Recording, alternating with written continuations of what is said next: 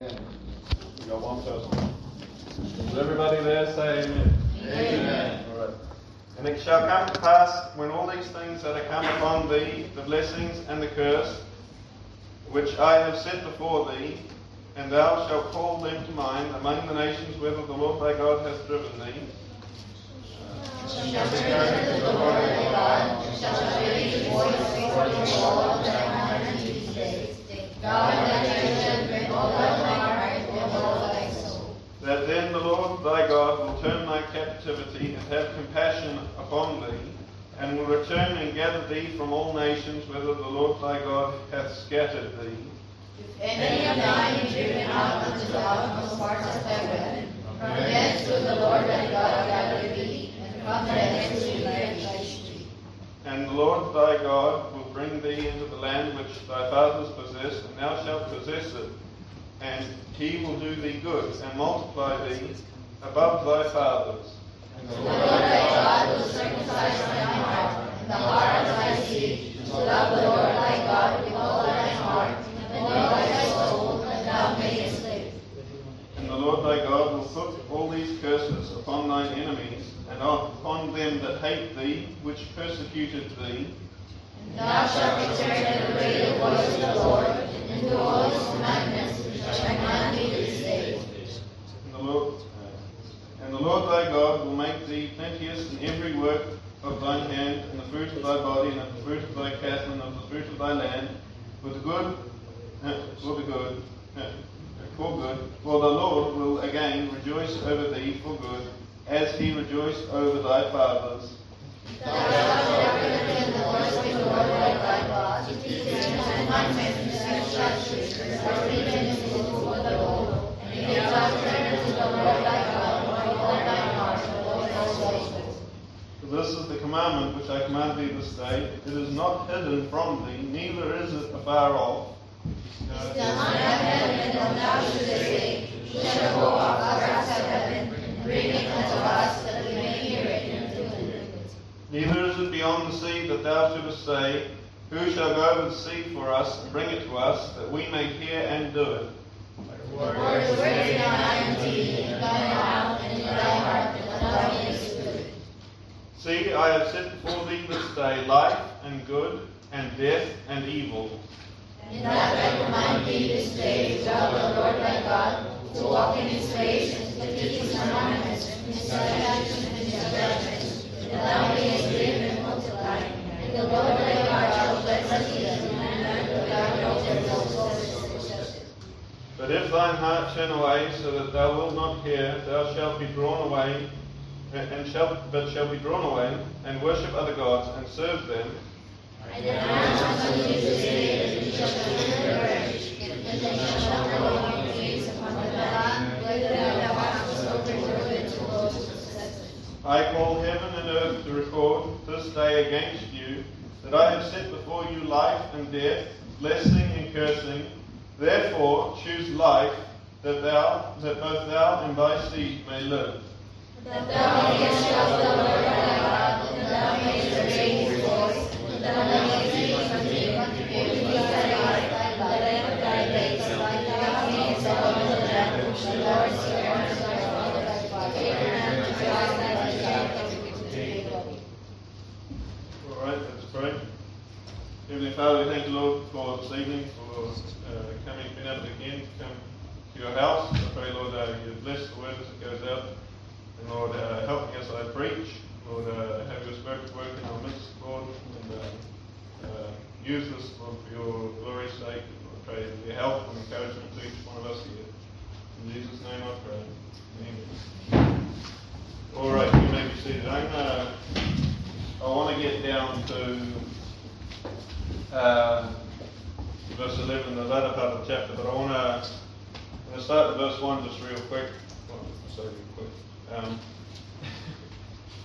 About the foreknowledge of God, because it says there, and if you read the previous chapters for context, this is God is saying that you're going to go into the land and you're going to be blessed, you're going to receive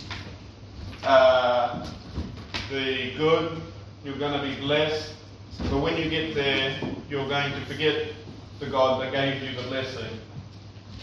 You're going to forget God. And when you've forgotten God, I will bring the curse. If you go read back in chapter 28, there's the blessings and the cursings. And he said, I'll bring the cursings upon you. And he did. But he said there, and this shall come to pass when all these things that come upon thee, both the blessings and the curse, which I have set before thee, and that's in chapter 28, thou shalt call them to mind among the nations whither the Lord thy God hath driven thee, and shall return to the Lord thy God, and shalt obey his voice, according to all that I command thee this day, thou and thy children, with all thine heart and with all thy soul. And so God knew, when he brought them out of the land of Egypt, when he brought Israel out, he knew that they would leave him, that they would forsake him and go and serve other gods. He knew that when he saved them. And if you follow that through Exodus, you read in Exodus chapter 12, the flood, and then on through to 15, you read about what the Bible refers to in the New Testament, them being baptized to Moses.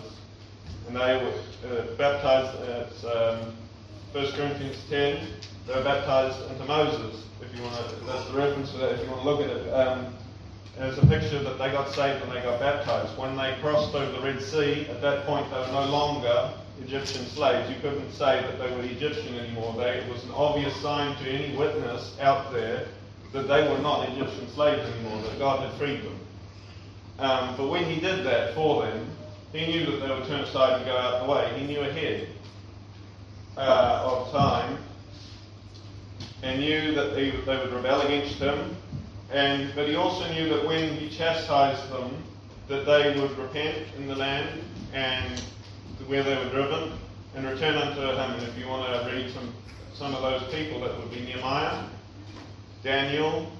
If you go and read the lives of those men, they turned and they prayed to God and sought God's face for the land and for their sin, and they turned to God, and God brought them at that time, if you follow the history, back into the land. If we go to Isaiah chapter, just follow this for a little bit, Isaiah chapter 57. Isaiah 57.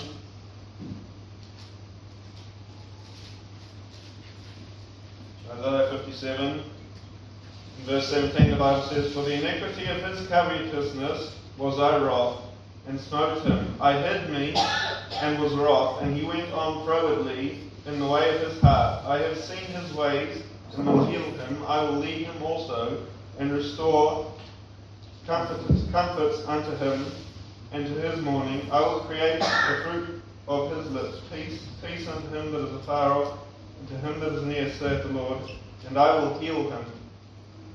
And so God said that I saw his iniquity, I saw his covetousness when they went a-whoring from God after the nations, the gods of the nations round about them. He said, I saw that, and I hid myself from them, and I smote them, and I chastised them. And they went on in their frowardly in their way. But God said, I have seen his ways, and I will heal him. And again, he did. If you want to take notes, I'm going to try and move. Another reference to that would be Job 23, 8 through 10. I'm not going to take too much time to follow this because I've preached long enough as it is. But if we go here, God foreknew about Israel's history beforehand. And I ain't a scholar theologian. One of the pastors said I ain't a prophet, son of a prophet. That comes from Amos. But I ain't got it all worked out. But God called Jeremiah when Jeremiah was just a boy. If you go to Jeremiah chapter, before Jeremiah was born, if you go to Jeremiah in chapter 1 verse 5, Jeremiah chapter 1 verse 5 says, Before I formed thee in the belly, I knew thee, and before thou camest forth out of the womb, I sanctified thee and ordained thee a prophet to the nations. And if you read down through there, you see God dealing with Jeremiah about Jeremiah's call to preach. But if you go to Proverbs chapter 16, you see the opposite kind of a man from men like Jeremiah from the prophets. Proverbs 16 verse 4. Proverbs 16 verse 4. The Bible says, "The Lord hath made all things for himself, yea, even the wicked for the day of evil." And so I don't know all about God's foreordinance, but I believe in whosoever will may come God. Because there is free will, and so God will call, and we have a choice to respond. If you go and study Pharaoh in Egypt, God called, and he rejected him. He rejected God's call, and then when he would have repented, God hardened his heart. If you study that, it got to the point where God hardened Pharaoh's heart. And there was a point at which he couldn't come back from. And if you study that out, God said that it was a vessel fitted for wrath. If you go to Isaiah 63, Isaiah 63, in verse 3, Isaiah 63, verse 3 says, "I have trodden the winepress alone, and of the people there was none with me. For I will tread them out in mine anger, and trample them in my fury. And their blood shall I sprinkle upon my garments, and I will stain all my raiment." It says, "Therefore the day of vengeance is in mine heart, and the year of my redemption is come." If you go to Revelation chapter 19, Revelation chapter 19, and also if you want to write a reference down, it's also in Revelation 14, 4 through 20. The Revelation chapter 19, starting verse 11, the Bible says, "And I saw heaven opened, and behold, a white horse, and he that sat upon him was called Faithful and True, and in righteousness doth he judge and make war. His eyes are as a flame of fire, and on his head were many crowns, and he had a name written that no man knew but he himself. And he was clothed with a vesture dipped in blood." If you read that back in Isaiah, his garments were sprinkled in blood. It says, dipped in blood, and his name was called the Word of God. And the armies which were in heaven followed him upon white horses, clothed in fine linen, clean and white. And out of his mouth goeth a sharp sword, that with it he should smite the nations. And he shall rule them with a rod of iron. And he treadeth out the winepress of the fierceness of the wrath of Almighty God. And on his vesture he had on his vesture and on his thigh a name written, King of Kings and Lord of Lords. We go back to Psalms in chapter 7. Psalms in chapter 7. Psalms, Psalms in chapter 7 and verse 11, the Bible says, God judges the righteous and is angry with the wicked every day. If you go to 9:17, Psalms 9:17, the Bible says, "The wicked shall be turned into hell, and all the nations that forget God." And I said before, I don't have it all figured out, but the Bible said in Proverbs 16:4 that God made the wicked for the day of evil, but he says that the wicked shall be turned into hell. So I don't have it all worked out, but if we carve out a God in our mind, just because I don't understand it, I'm going to reject it, then we're creating a graven image. There comes a point, and I'm trying to get someone with us, so just stick with me. We go to Proverbs in this time chapter 1, in verse 23. It says, "But turn you at my reproof, behold, I will pour out my spirit unto you, I will make known my words unto you. Because I have called and ye have refused, I have stretched out my hand, and no man regarded. But ye have set at naught all my counsels, and would none of my reproof. I will also laugh at your calamity, and mock when your fear cometh." There's going to be a day when the lost, when God treads out the fierceness, the winepress of the fierceness of the wrath of God, God is not going to have mercy then. There is no mercy once you reject Christ. When you die without Christ, when that rich man in Luke 16, when he went to hell, he cried for mercy, and God said no. He asked for water to cool his tongue, for he was tormented in the flame, and God said no. And there was the coming a day when God will laugh at the calamity of the lost. And God will mock when, the Bible says, when your fear cometh. Whose fear? The fear of those who rejected God's counsel, who rejected God. You read on in Proverbs 1, with the stuff, verse 27. When your fear cometh as desolation, and your destruction cometh as a whirlwind, when distress and anguish come upon you, then shall they call upon me, but I will not answer. They will seek me early, but they shall not find me. Again, when that rich man was in hell, all of a sudden he wanted mercy. He cried and said, Father Abraham, have mercy on me, and send Lazarus that he may dip the tip of his finger in water, that he may cool my tongue, dry and tormented in this flame. But God said, you shall not find me. He called, but there's a point where he's gone too far. So it's verse 29, for that they hated knowledge, and did not choose the fear of the Lord. They would none of my counsel. They despised all my reproofs. Therefore shall they eat of the fruit of their own ways, and be filled with their own devices. Yep. For the turning away of the simple shall slay them, and the prosperity of fools shall destroy them. But, verse 33, and it's a good thing there's a but there, because it says, but whosoever hearkeneth unto me shall dwell safely, and shall be quiet from fear of evil. See, there is a day appointed in which God will judge men, and at that point it is too late. And there'll be people alive then when it's too late. And this, the need for the gospel to go out. The gospel is to all.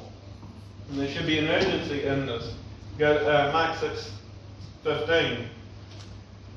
Mark 6:15. You know, we talk about this, the wrath of God, and God laughing at their fear, but it is true. Mark 16:15.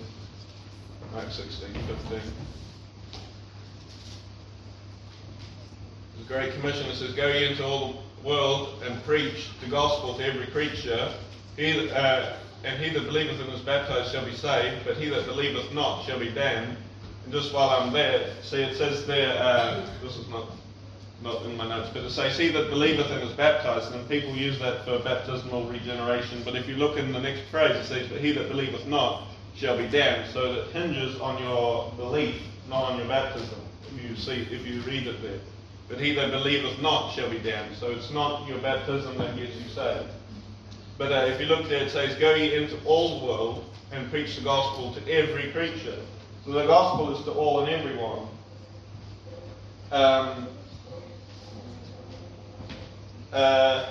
So God's offer of salvation is full and free, and you can't earn it or buy it. And it's to all. If you go to Romans in chapter 10, Romans chapter 10.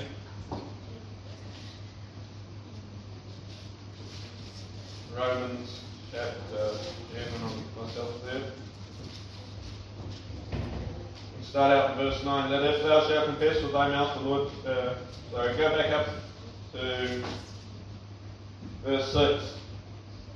Verse 5. So it says, verse 5, for Moses, and that's where we're just reading in Deuteronomy, and if you look at these verses, they're familiar to what we just read in Deuteronomy 30. Some of this passage here is quoted from there. So, for Moses describeth the righteousness which is of the law, that the man which doeth those things shall live by them, but the righteousness which is of faith speaketh on this wise. Say not in thine heart, who shall ascend into heaven, that is to bring Christ down. If you read that in Deuteronomy, we just read that. Who shall descend into the deep, that is to bring Christ up again from the dead. But what saith it? The word is nigh thee, even in thy mouth and in thine heart. That is the word of faith which we preach. That if thou shalt confess with thy mouth the Lord Jesus, and shalt believe in thine heart that God hath raised him from the dead, thou shalt be saved. With the heart man believeth unto righteousness, and with the mouth confession is made unto salvation. For the Scripture saith, whosoever believeth on him shall not be ashamed. For there is no difference between the Jew or the Greek, for the same Lord over all is rich unto all that call upon him. For whosoever shall call upon the name of the Lord.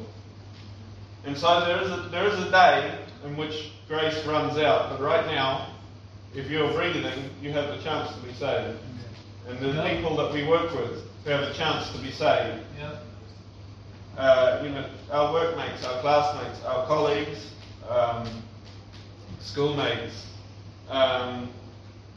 If you're saved, you owe it to them to share the gospel to them because of the fierceness of the wrath of Almighty God. And we don't have time to go over all of that verses, but when you study hell, and you should, the study on hell is probably the greatest motivation you'll find for sharing the gospel. I think it was said during the revival, and it's an old saying, but the way to produce the best soul winners out there would be to hang a Christian over hell for 5 months. If you did that, if that happened to one of us, we would be the best soul winner out there because we've seen it. But we walk by faith and not by sight. We have to believe the book. See, the Bible says that hell is in the heart of the earth. It says, though thou diggest thyself down into hell, yet God is there. If you read in Deuteronomy, I think it's in 32, and I can't give the scripture reference, but it says that the wrath of God was kindled and it burned into lowest hell. And there is an escape, and it's through the blood of Christ. If you're here, you're not saved. It's the blood of Christ that will save you. When you call, it says, whosoever shall call upon the name of the Lord shall be saved. You have the chance now to be saved. But I want to just give one more verse on that in Isaiah 45, and then we'll try and get back to Deuteronomy. Isaiah 45, and verse 21 and 22. We have that on the board.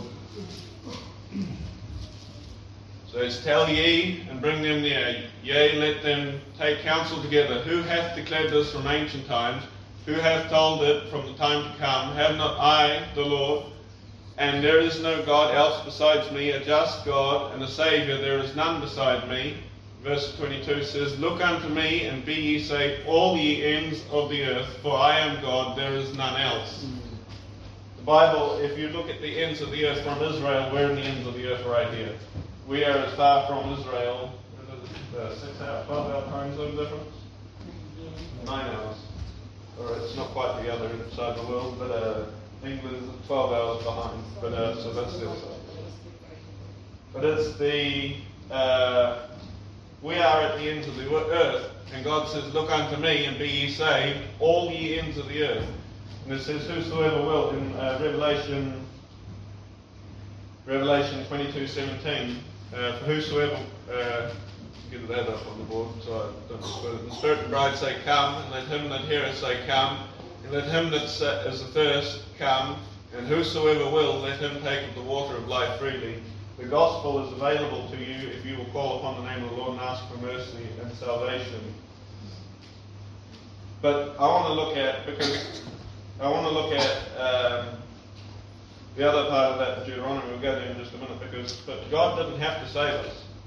God does not owe it to us to save us. So when God saved us, what was He looking for?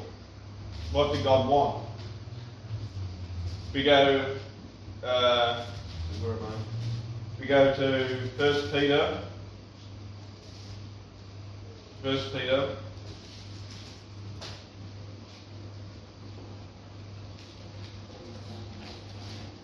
And chapter 2. 1 Peter chapter 2.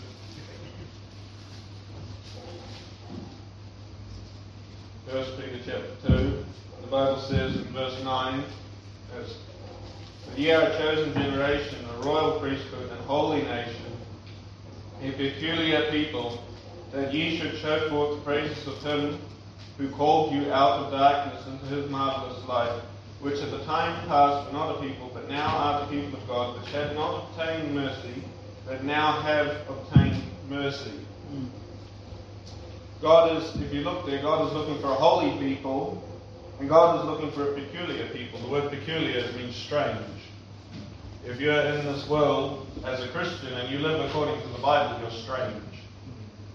There used to be a day and time in this country where it was not strange to be a Christian, where it was strange if you weren't.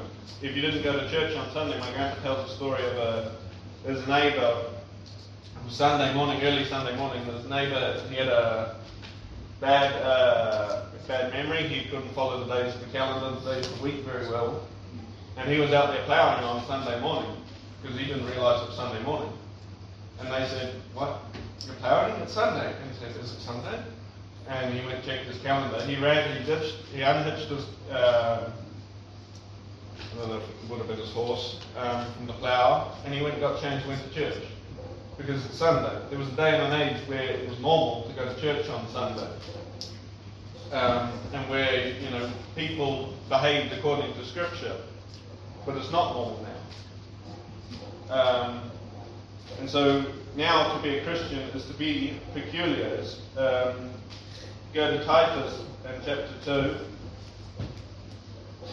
Titus chapter 2 and start verse 11. The Bible says, "For the grace of God, which bringeth salvation, hath appeared to all men, teaching us that denying ungodliness and worldly lusts, we should live soberly, righteously, and godly in this present world, looking for the blessed hope and the glorious appearing of the great God and our Saviour, Jesus Christ, who gave himself for us, that he might redeem us from all iniquity, and purify to himself a peculiar people, zealous of good works." So God is looking for people who will serve him. God is not interested in pew-warming, seat-warming Christians. God is not, and it says they're zealous of good works. It's not, good works are not your salvation. If you go to Ephesians in chapter 2, Ephesians chapter 2, get myself there, Ephesians chapter 2. If I turn it, hopefully slow me down a little bit so I can read. It says, verse 8, For by grace are you saved through faith, and that not of yourselves. It is the gift of God, not of works, lest any man should boast. This is what I was saying before. You can't buy it, you can't earn it. It's a free gift. It says in verse 10, For we are his workmanship, created in Christ Jesus unto good works, which God hath before ordained we should walk in them. So it starts in verse 8 is your salvation. Verse 9 is your verse 8 and 9 is your salvation. If you look at verse 10, it says his workmanship, that's your sanctification. God was working on each one of us. And it says there good works which God hath before ordained that we should walk in them. So it's service. So God will save a man, and God will do some work on sanctifying him as he is using him in the service. So salvation is before service.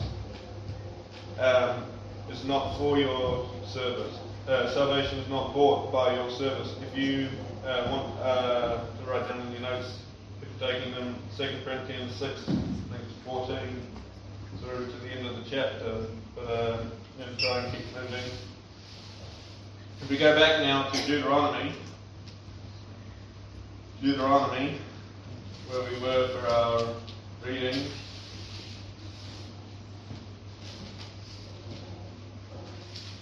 Deuteronomy chapter 30. Verse 15 it says, See, I have set before thee this day life and good, and death and evil. And so we have a choice. We can choose God's way or our way.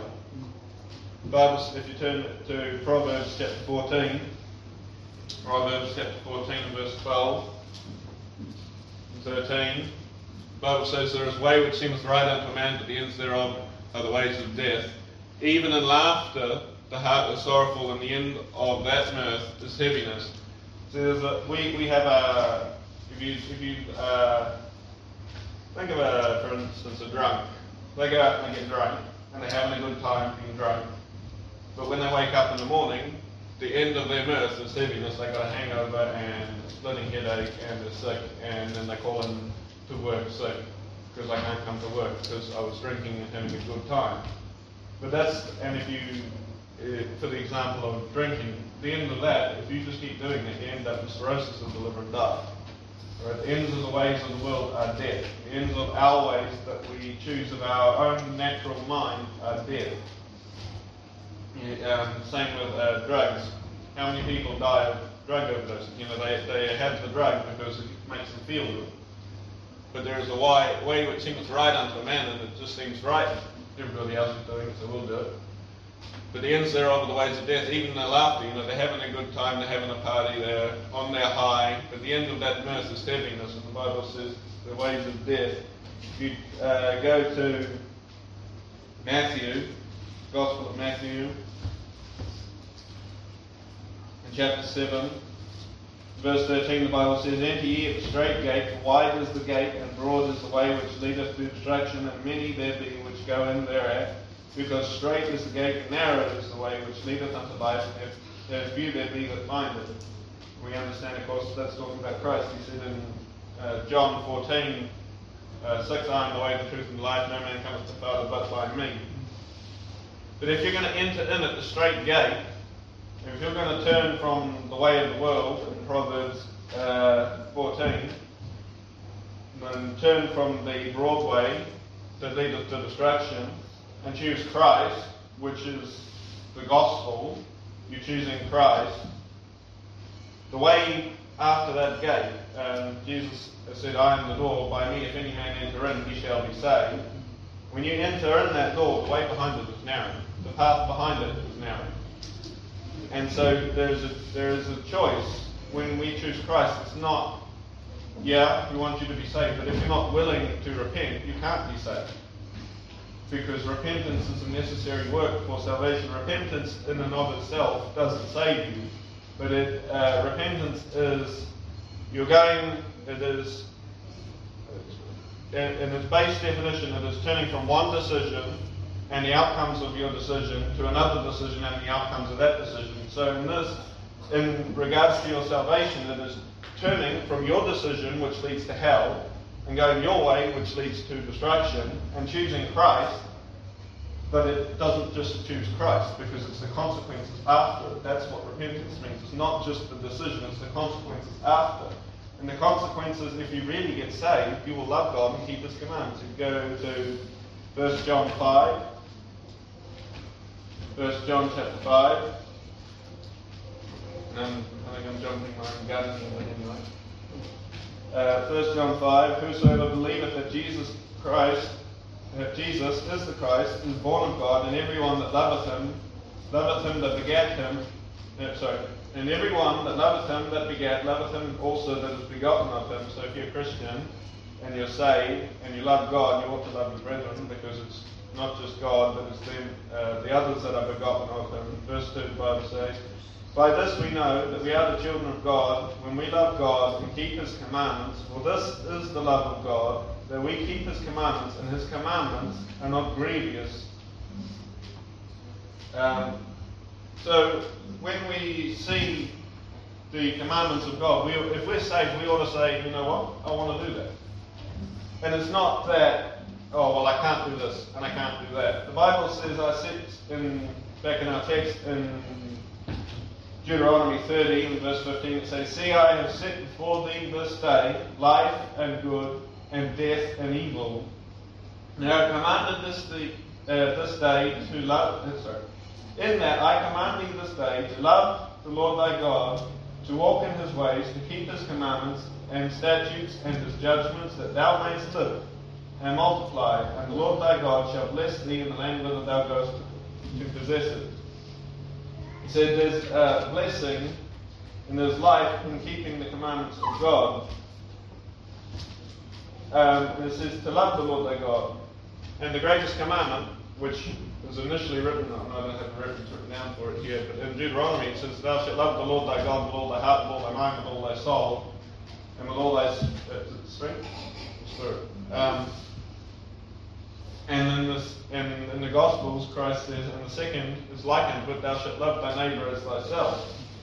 And so that's written initially in the law. And if you look at the law of God, and he says that the law is to love. The Bible says love is the fulfillment of the law. Because if we love our brethren, we won't lie to them, we won't steal from them, we won't cheat them in our business. And so if we love, then we've fulfilled the law. But how do I know that I love God? Because if I say I love God, but I don't have any way of measuring it, do I actually love God? Because the children of Israel, never said anywhere necessarily that they hate God. They would go to the temple and worship God on Sabbath. But then on the way home from the temple, they would go to the house of Baal. They would go to the house of Ashtaroth or Molech. And they would worship the idols of the land of the peoples around about them that God said not to. And so the way, if you want to know, do I love God? You look at the Ten Commandments. And we say, well, I can't do this, I can't do that, but they're good. If you, all those commandments, if you follow them, they're good for you. And I ain't going to go through all of them because of time, but the one I'm struggling with, particularly, has particular effect on me is the keeping of Sabbath. Because I work and I work and I work, and then I get done my working week, which at the moment I'm doing about 12 hours a day by the time you allow commuting. And in Auckland, commuting is nearly a death threat on motorways. But then on the weekend, I will often go up on Saturday and I'll go and paint Grandpa's roof, or I'll do this and that. And it's not that that's a bad thing, but God says 6 days shalt thou labour and do all thy work, but the seventh is the Sabbath of the Lord thy God, and in it thou shalt not do any work, thou nor thy son nor thy daughter, thy manservant nor thy maidservant, nor thy cattle, nor the stranger which is within thee. For in 6 days the Lord made heaven and the earth, the sea and all that in them is, and rested the seventh day. Wherefore the Lord blessed the Sabbath day and hallowed it. And see, I go up there and I say, well, I'm not going to, because I'm going to honour my parents, I'm going to go and help them. I then ignore the command preceding it, which is, if you, it's in Deuteronomy, Exodus 20, verse 9, it's about the Sabbath. And he says, do thy labour on 6 days, and Saturday is the seventh day.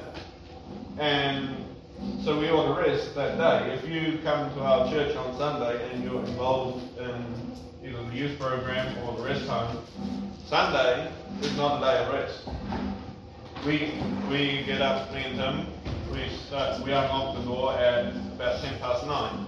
We set up, we go through church, we pack down, and then we go to the youth program, set up, pack down, and from 9 till 1, 1:30, we're at church in our morning service. From there, 2:30, we start the youth program, and that goes through to about 5:30, and then from there we come to the evening service, 6:30, and we go home at 9 o'clock. I do a 12-hour day on Sunday, and then I do a 12-hour day all week. And then end up, if I work Saturday for about 3 weeks, I end up with burnout. How many knows what burnout is? How many has experienced burnout? You end up basically hating yourself, hating your work, hating life, because you are just so depleted of everything. And the reason I suffer from burnout is because I ignore God's command to rest. Because God said that 6 days shalt thou do thy labour and do all thy work. And I was talking to him about this as well. But it bothers me every time I go up and work on Saturday for my parents, because I'm supposed to honour my parents, but I'm also supposed to rest. And so I need to book time off work, but I can't book time off work because I need money to live. But see, we say, well, it says there, thou shalt not. On the seventh day, thou shalt not work. And we say, well, I can't. But it's actually good. It's good for me not to, because of the effect that disobeying it has on me. The commandment of God is good. But when I suffer, it's because I ignore what God said. And you take that, and we don't have time to go through all of them. But if you, just on that about honour thy father and mother, if you go through that to, I think it's Ephesians 6, 1 or 2, it says, as in the Lord.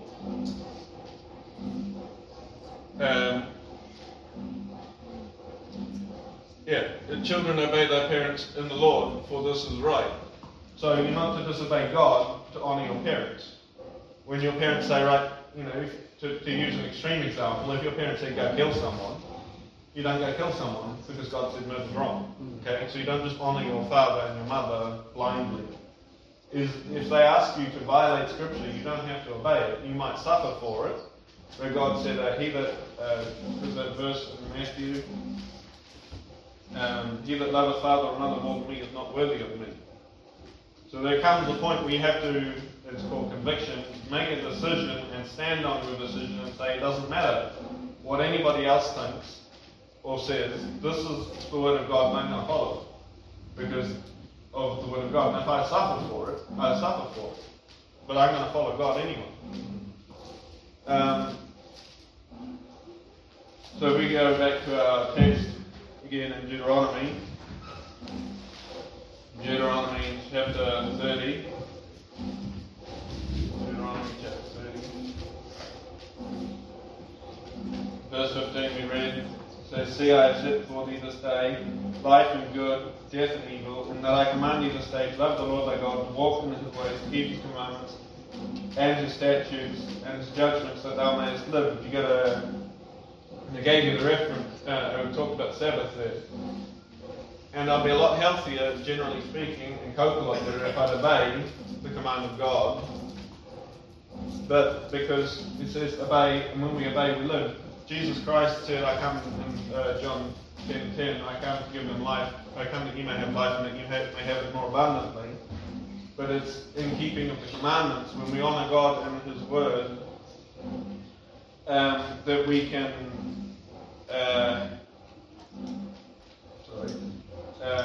we can have that life.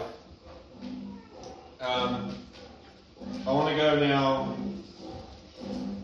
verse 16, I've got another verse here, sorry. I've covered that. Alright. Something, when we say keep the commandments, it's not just, it would be relatively easy if I would say no to my parents to keep the commandment on the Sabbath and say, look, I'll come up another day and I'll work another day. And so there's easy commands to follow, but there's also commands that are not as easy, that are in the heart.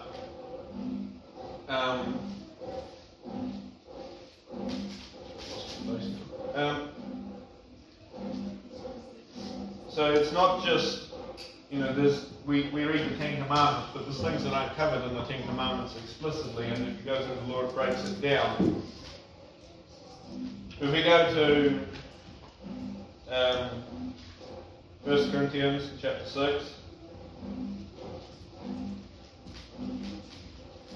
I must have missed something when I translated out of Matthew to English.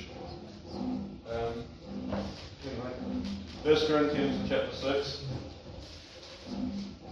Verse 19 says, What know ye not that your body is the temple of the Holy Ghost, which is in you, which ye have of God, and ye are not your own, for ye are bought with a price. Wherefore glorify God in your body and in your spirit, which are God's.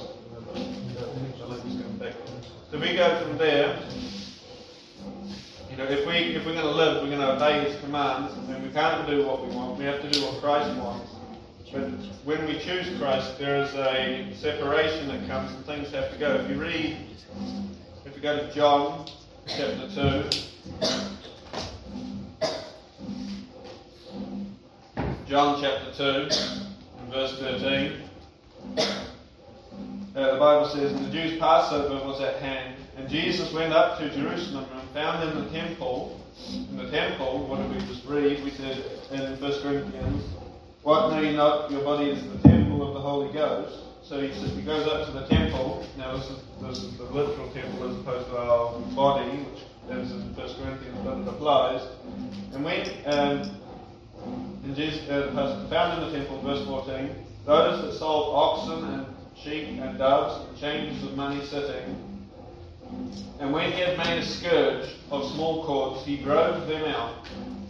Drove them all out of the temple, and the sheep and the oxen, and poured out the money changers, and overthrew the tables, and said unto them that sold doves, Take ye these things hence, make not my Father's house a house of merchandise. If you go to this account appears in all of the Gospels, but just for time, go to Matthew 21 and verse 12. 21 verse 12 and 13. Same account. 21. says, And Jesus went into the temple of God, and cast out all them that sold and bought in the temple, and overthrew the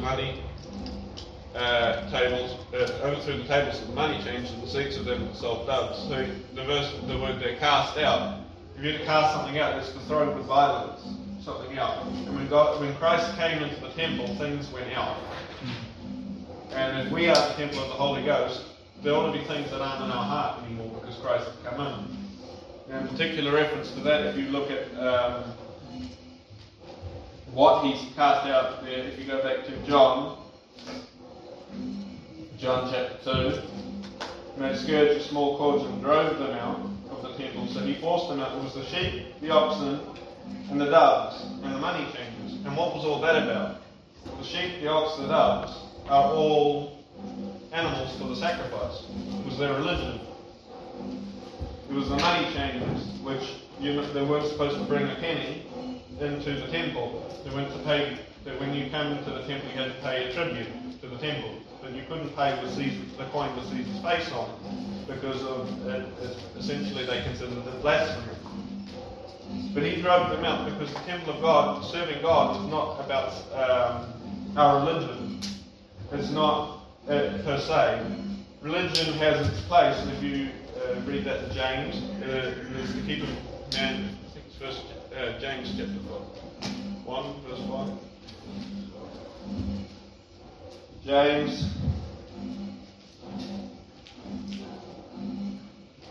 chapter 1, verse 22, it says, 27, pure religion and undefiled before God is this. God and the Father is this, to visit the fatherless and the widows in their affliction, and to keep himself unspotted from the world. So there is a place of being religious, but it's not coming to church, it's not defined as religious according to the Bible. It's visiting the fatherless and the widows in their affliction. And to keep himself unspotted from the world. Not necessarily coming to church and not necessarily offering offerings for sin, because what they would do, like the Catholics, is you could buy sin. You could take your ox or your sheep ahead of time and say, I'm going to do this, so here's my offering now. But Christ drove that out. So it wasn't just about sacrifice. It's not about you giving everything up.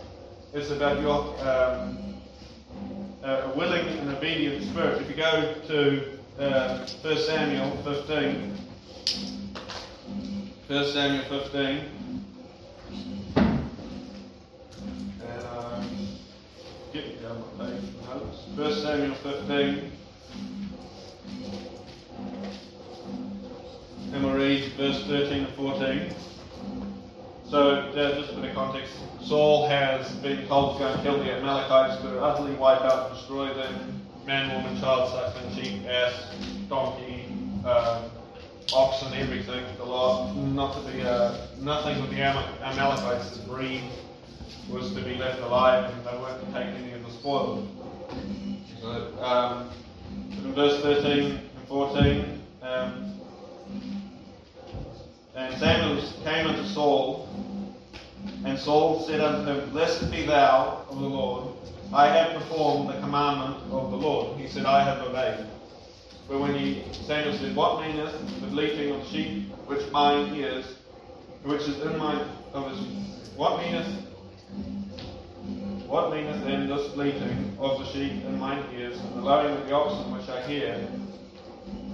And Saul came up with those excuses. He blamed everybody else. He had those of Adamitis. When God asked Adam went, it's her fault. When she went, it's the snake's fault. It's called passing the buck. That term is an English term. When back in England you weren't allowed to hunt deer, and so you would shoot a deer because you need food and you're going to ignore the government. You go shoot a deer, and then the local authorities come around and say, "Why have you shot the deer?" Well, it was so and so down the road. We go to so and so down the road. It was so and so down the road. We go to so and so down the road. It was so and so else. And so passing the buck, but at some point the buck's got to stop, and the buck stopped on Saul because he was the authority. And Saul had the final say on that because as king it was his jurisdiction of what they took as spoil. And jump down though to verse 20. Verse 20. And Saul said unto Samuel, Yea, I have obeyed the voice of the Lord, and done that, and have gone the way which the Lord sent me, and have brought Agag the king, and have utterly destroyed the king of the Amalekites, and have utterly destroyed the Amalekites. Well, that's a lie, because he said he utterly destroyed them, but Agag the king of the Amalekites is right there. So he's lying to the priest in front of to the prophet, in front of the prophet, with the evidence right there. And verse 21, but the people took of the spoil of the sheep and the oxen, and of the chief things which should have been utterly destroyed, to sacrifice to the Lord thy God in Gilead. And Samuel said, Hath the Lord as great delight in burnt offerings and sacrifices as in obeying the voice of the Lord? Behold, to obey is better than to sacrifice, and to hearken than the fat of rams. For rebellion is as the sin of witchcraft, and stubbornness as iniquity, and idolatry. Because thou hast rejected the word of the Lord, he also has rejected thee from being king. So he said, yeah, I obeyed. And then Samuel said, well, no, actually you haven't. Because you disobeyed the word of God, God's rejecting you as king. Now he brought that back on the basis of, well, I will sacrifice to God. And I will give up this, and I will, if you talk about sacrifice, it's giving something up. And so he said, I'll give this up, and I'll give that up, and I'll give what I could have taken as spoil, the best of the sheep and the rams, and I'll give it to God. But obeying would have been better. So it's no use coming to church and sacrificing your time. It's Wednesday night. To be honest, I'm tired, I'm hungry, I want to go home and eat dinner, so I'm going to get done soon. But we sacrifice our time on Wednesday, on Sunday if we're in the choir. We go often choir practice on Friday night. If then, the church event down in Tokatani, we went down there on Saturday. And we sacrifice our time. We give our tithes and we give our offerings as a sacrifice. We just took that up before. Well, what good is it if we want to obey God? See, we don't buy indulgences, I think is the Catholic term for it. We don't buy the right to sin. But in the back of our mind, we say, well, I can do this because I go to church, Yeah, it's not really right, but, I'll go to church. It's not really right for me to be doing this, but it's okay, I go to church, I believe in God, God will forgive me. But to obey is better than sacrifice. You can't come to church to make up for your sin. You can't use it as an excuse for your sin. You or me. So our sacrificing to come to church is good. But if on Monday we then rebel and disobey God, what was the point? Because God is God Monday, and God is God Tuesday, and we're here on Wednesday, God is God. God's God on Thursday and Friday and Saturday and Sunday. He's God all week, but we just sacrifice our time to serve Him when it suits us on Sunday and Wednesday. And some people don't come Wednesday. If you look around, this crowd is less than half. But we sacrifice our time. But what's the point of sacrificing our time if we won't go out and live the life Christ has for us? Because if we're saved, we entered in at the straight gate, and the narrow way is before us, but we just don't want to walk it. And God said there in our text, I have set before thee life. What's it say? Deuteronomy 30, verse 15. And I want to pretty much... Deuteronomy 30, 15. They say, I have set before thee this day good, life and good, and death and evil.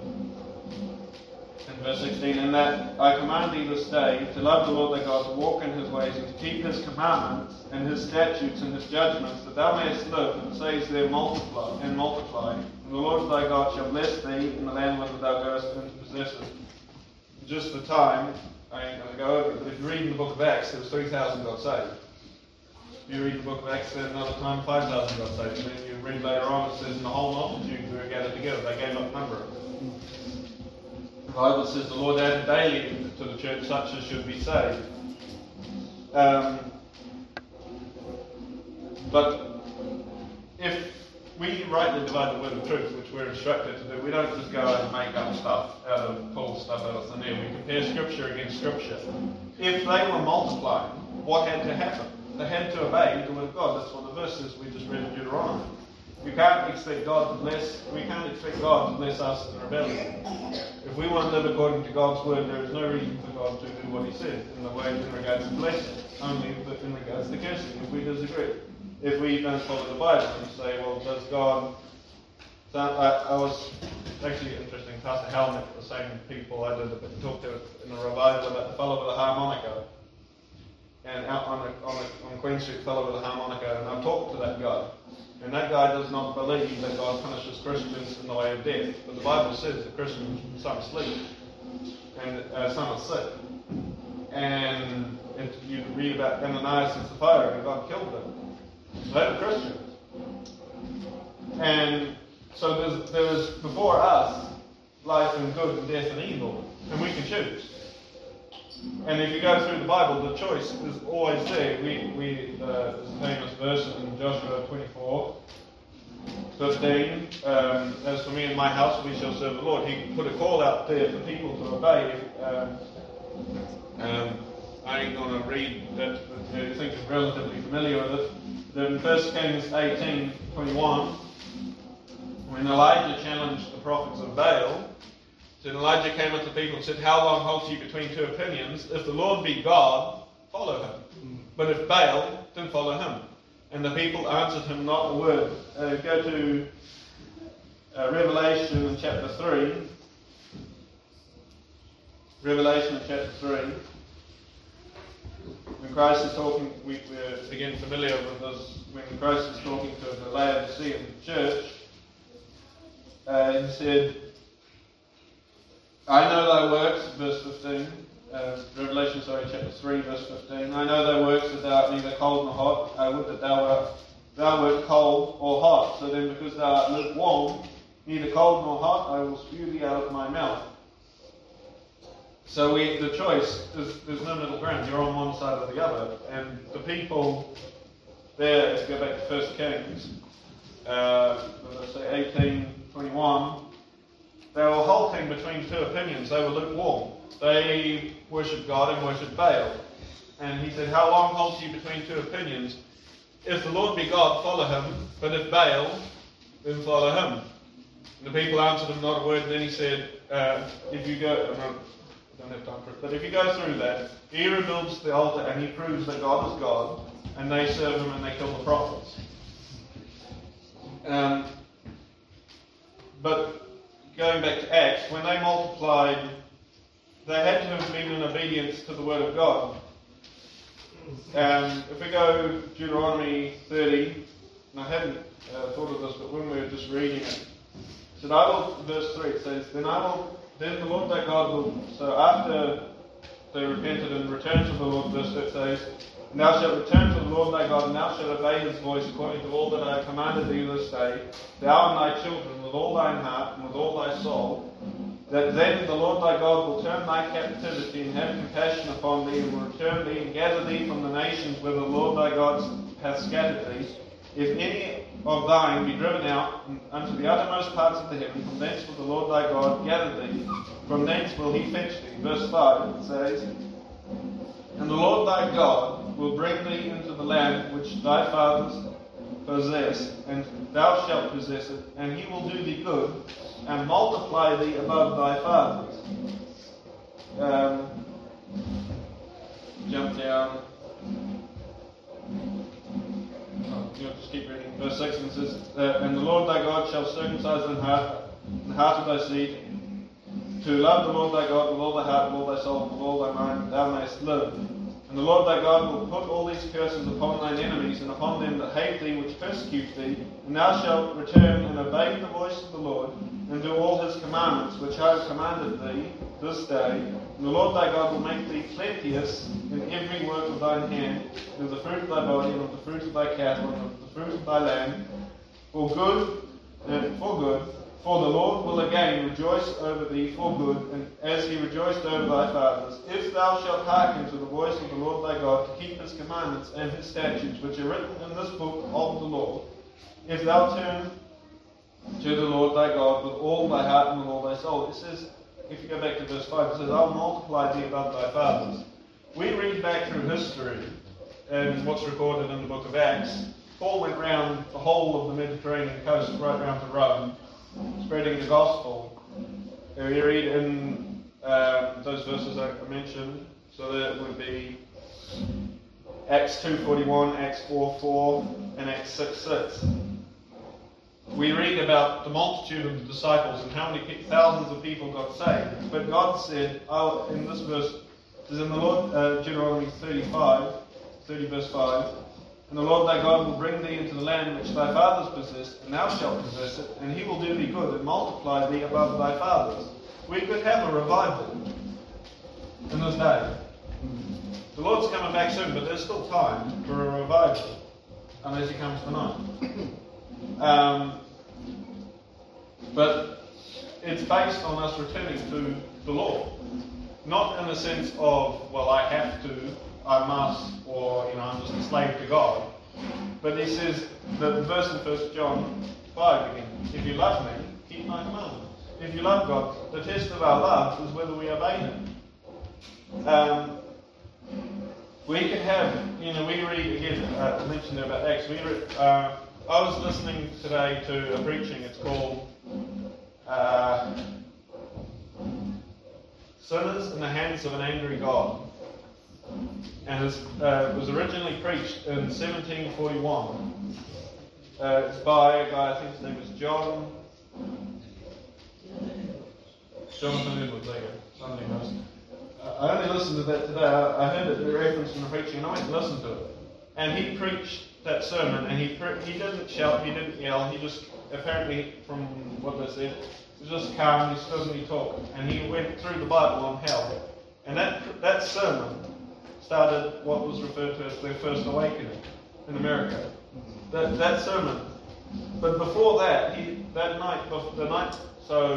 Sunday he came to church, Saturday, Friday, Thursday. From Thursday he didn't eat.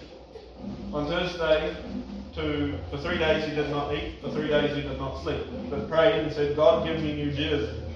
He wanted to see that nation, at that time a colony, he wanted that to be saved, and he wanted to do that work, and he prayed to God for it, and got up, and he preached that sermon, and he started the first of the Great Awakening. But he had to turn himself back to God. And I would encourage you to go and listen to that preaching. He just walks through the Bible on the fact that God doesn't have to save you, that God could choose to kill you tonight, and you'd be in hell if you're lost. And he was preaching it in his church, and like I said, they had that awakening. We read of D.L. Moody, we read of all of the preachers down in the revivals, but we could have that nowadays. Yeah. If we turn to God. Yeah. But it says with all thine heart. You can't serve God half-heartedly. It says, whatsoever thou doest, do it heartily as unto the Lord. But we could be multiplied as above what our forefathers of the faith had. We could see people saved if we would return to God. And it says to follow his commandments. Not out of a slavish overlord, but because we want to please our Lord, the man who saved us, God who saved us. If we go to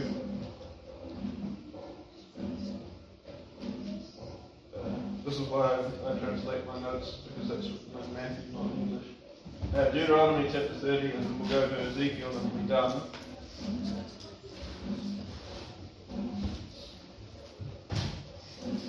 Deuteronomy chapter 30 and we'll read verse 15. 13.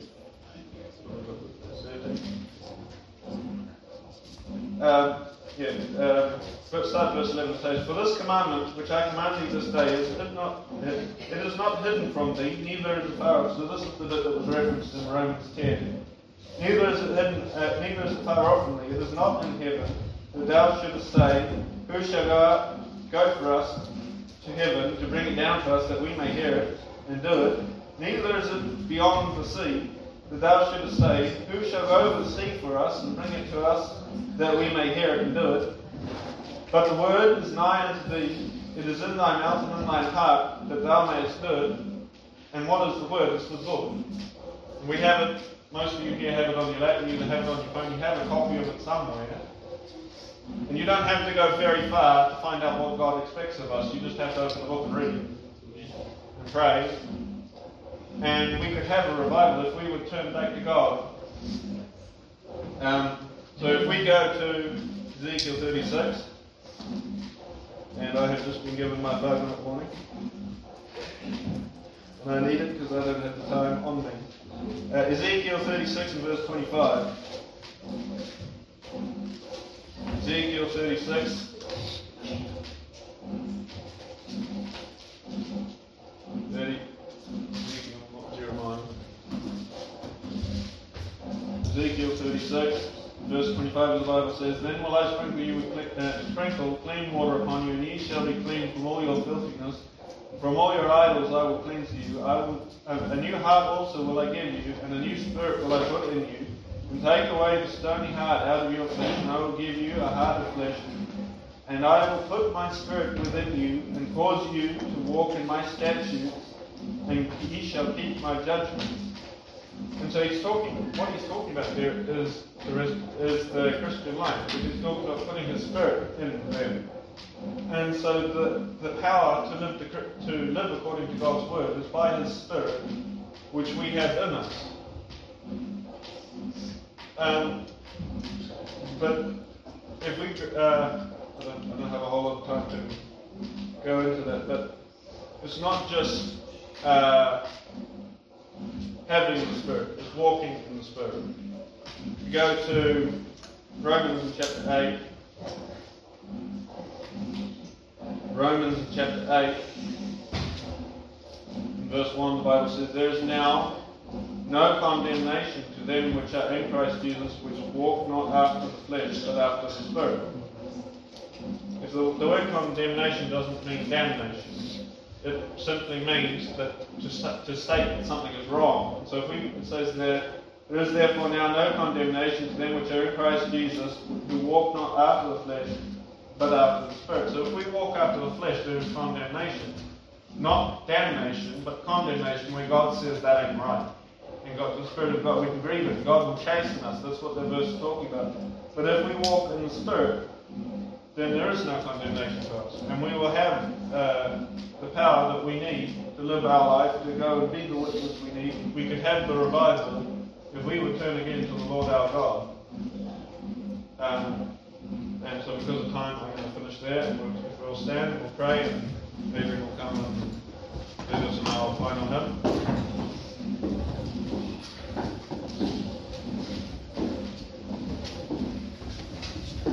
Let's pray. Father, we thank you, Lord, for tonight. Thank you, Lord, for your word, for those areas, Lord, I know myself that I struggle to obey. So, Lord, when we get back to Lord, obeying you and to being obedient to your Spirit, to your leading, Lord, that we can have the power that we need to do what you've asked us to do. Lord, you've given us a commission, but Lord, if we want to live right with you, then Lord, there's no hope of us fulfilling, Lord, that commission that we have.